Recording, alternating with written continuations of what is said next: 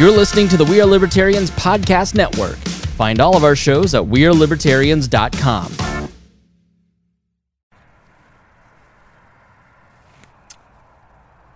Hey there, it's Chris Spangle here on the Chris Spangle Show, and I'm going to be talking to you more directly and more personally on this feed, and sharing thoughts, quick thoughts, I think, that don't go in the big feed, or things that interest me beyond politics. But I just had an extraordinary meeting. I'm sitting in the parking lot, just thinking about it. There was a turnover on the Indianapolis City County Council. A woman named Maggie Lewis has led it for a long time, and young, vibrant leader on the Democratic side, very likable. And she was overturned for a guy named Stephen Clay. And if you've seen The Wire and the guy that goes, "She," that's the guy that Stephen Clay is. Only Clay allegedly might have touched some 14-year-old boys in his church that he's a pastor of. And yet still somehow the Republicans on the council decided that he'd be a fit leader for the City County Council. And the Democrats just kind of said, well, this can't happen. And Clay eventually resigned, and in his place was put a guy named Vop Osili. And Vop is somebody that I ran a candidate against. I competed against in 2010 when he ran for Secretary of State. And then 3 or 4 years later, I worked with him a little bit at an ad agency that I worked for. And I always found Vop to be very... He will stare at you intently and listen, and tonight around this round table, remembered every single person's name, remembered my name. I mean, he and I haven't talked in probably 5 years. Just a really intelligent guy. His dad was from Nigeria, and he lived in Nigeria for a time. And Vop is one of the few Democrats that I've ever really had a good, I'm not going to say close relationship with, but very friendly. One of the few Democrats that I have his phone number in my phone. Let's put it that way. And it's because Vop is a guy who isn't trying to... He's a lot like Mike Pence. And I don't mean to smear Vop in that like that, but Pence is a man with a lot of ambition. But Pence is also a man of decency. And you may look at that and you go, well, how can you think this way about that thing and these people and call him decent? Because he is. He just has ideas that you don't disagree with. It doesn't make him a bad person. Like, Mike Pence does not cheat on his wife. He believes in what he says about his Christian faith. He believes what he says about his ideas. You just hate him more because he actually wants to enact those ideas. But he is a very decent man, and every time that I've met him, he has been decent to me. Now, I've heard stories that he has not been decent to some others, but it didn't happen to me. And likewise, Vop is a guy with ambition, but also a man who takes public service seriously. And he put together this roundtable of millennials here in the city of Indianapolis, which is the 12th largest city, and invited your boy. And I wasn't sure that I was supposed to be invited, A, because I'm a libertarian, we don't get invited to anything, but B, I don't really feel that I qualify as a civic leader. As I sat around and everybody talked about their projects, it's like, I work with this, recidivism reduction program, and I work with this group to work with this charity, and I'm like, oh, I have a podcast. But the truth is that this is a public service because I'm trying to introduce a new strain of thought, not just libertarianism, but also approaching politics from a place of empathy. And, man, it is so nice to not be beholden to an ideology, because when you're sitting around a table of people your own age in a political meeting, every race in the city was represented, every political ideology was represented, every culture, I would say, most cultures were represented. I would say that One person in the room probably voted for Trump. I voted for Gary Johnson, and everybody else was a Clinton voter. But when you ask this diverse group of people, what do you want the city government to do? What do you want from the city government? Everyone who made a point got head nods from every other person around the table. And everybody wanted the same thing. They wanted jobs. They wanted better economic opportunity for their kids. They wanted better schools. They wanted better roads that we pay for. They wanted more equality in terms of how the government handles everyone. They wanted justice, that justice is applied equally across the city. And I think we all agree with that, and everyone in the room agreed with that, and I certainly agree with it. You run the risk, if you don't get involved in local politics, of letting yourself get propagandized, where there was, for instance, representatives from an undocumented immigrants group. And they're like real people. They're flesh and blood and have hopes and dreams and don't want the cops to hassle them, and they're just trying to get to work, and they're here illegally, but they're just trying to make a better life. And you go, oh wow, okay, well, I guess I just think of these people as numbers or pawns in a game or an argument over Facebook, and you just forget that they're real people.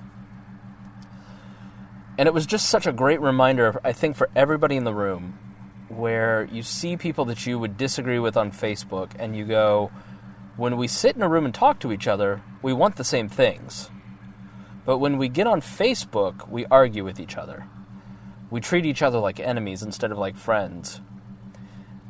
We all agreed at the end of the night that we wanted to continue to meet up and talk and discuss issues that relate to our different communities.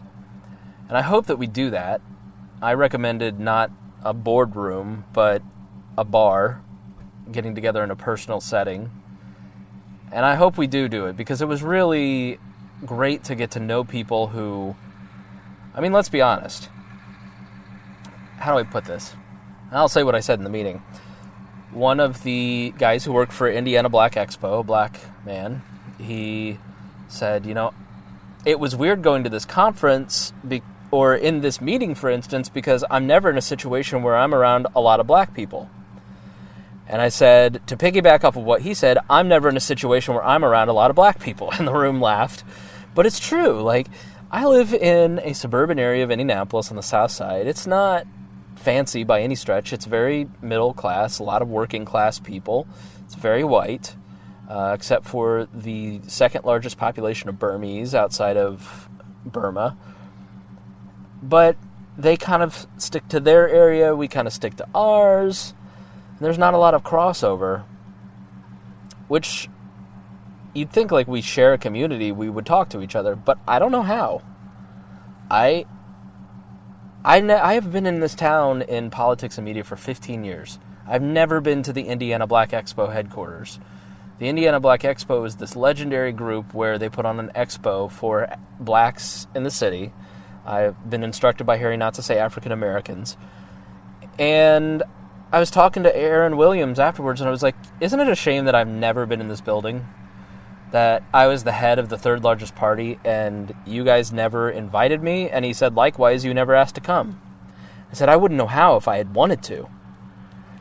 And it's not that I didn't want to, it's just I didn't think of it, because I'm so in my own zone. I'm so in my own life. I'm going to my full-time job, and I'm working with people who look like me and have the same relative experiences that I have. I come home and I talk to my friends who have the same skin color and socioeconomic ladder that I'm at, and we have the same problems. And the reason is that we bond together with people that are like us, because then it makes our shared experience easier. But Indianapolis is actually a pretty segregated city. You don't have a lot of racial mixing or cultural mixing, and that was the one thing that we all agreed that we could fix. Because that's easy to fix. And it was so funny to hear how many people in that room were actually libertarian, because I spoke up, and being the libertarian, I said, listen, I think everybody kind of wants the same thing. We want lower taxes, but the services that we pay for to work right, and then let us do the rest. And I got an amen. You know, like, all of these folks who work in the black community who deal with the government know it doesn't work, and it's not helping their community. And they want to do private organizations, build these private organizations that actually help people because it's more effective.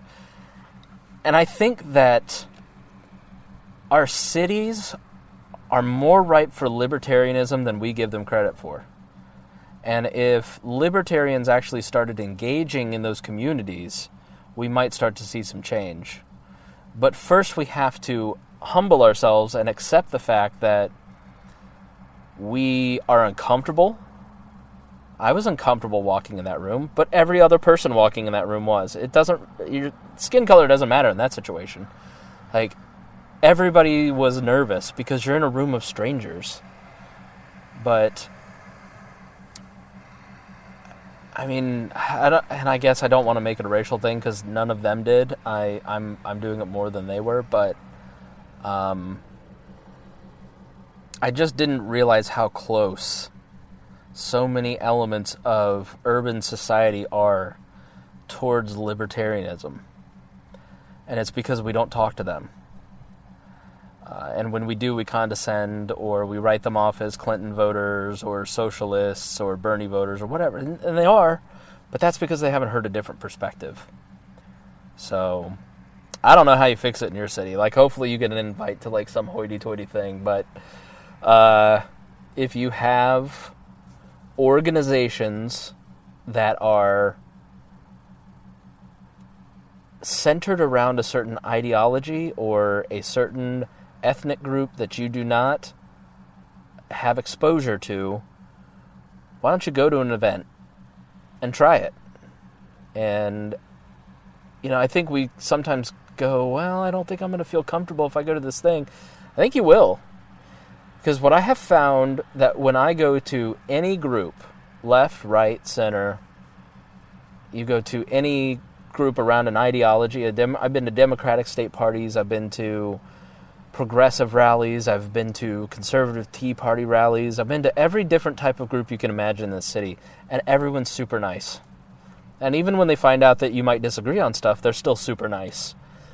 And I think that if we're going to keep this a democracy, that's what we have to start changing. We have to start thinking of them as the others. And by them, I mean people that we don't agree with politically. We have to start breaking that down and having those conversations. It was a great lesson for me tonight, to be honest. One that I needed and wanted to share it with you, and I hope that you get something out of it. So I look forward to talking to you more. Please feel free to comment on this in the We Are Libertarians Facebook group or send me a private note. Spangle at wearelibertarians.com or editor at wearelibertarians.com. And I look forward to talking to you next time.